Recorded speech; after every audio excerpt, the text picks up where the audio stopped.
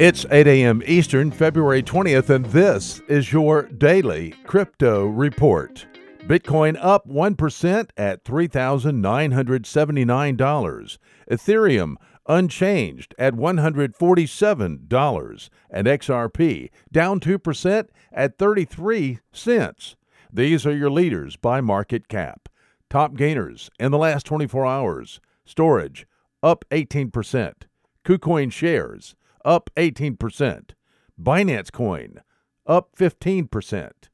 Today's news. Crypto security company BitGo now supplies $100 million of coverage against theft or loss of cryptographic keys through insurance with Lloyd's of London. Custodial assets held in BitGo business wallets or in its qualified custodian arm BitGo Trust Company will be covered against third-party hacks or theft of private keys, insider theft by employees of private keys, and physical loss or damage of private keys, according to BitGo.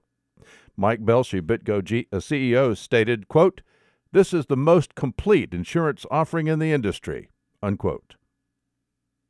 The Chamber of Digital Commerce, a blockchain advocacy group, has called for the U.S. government to implement a national strategy for blockchain technology.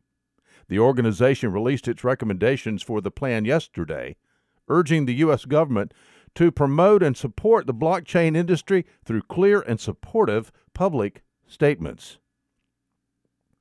And finally, enterprise blockchain company R3 is partnering with Instamatch Global, a digital network for institutional money market lending.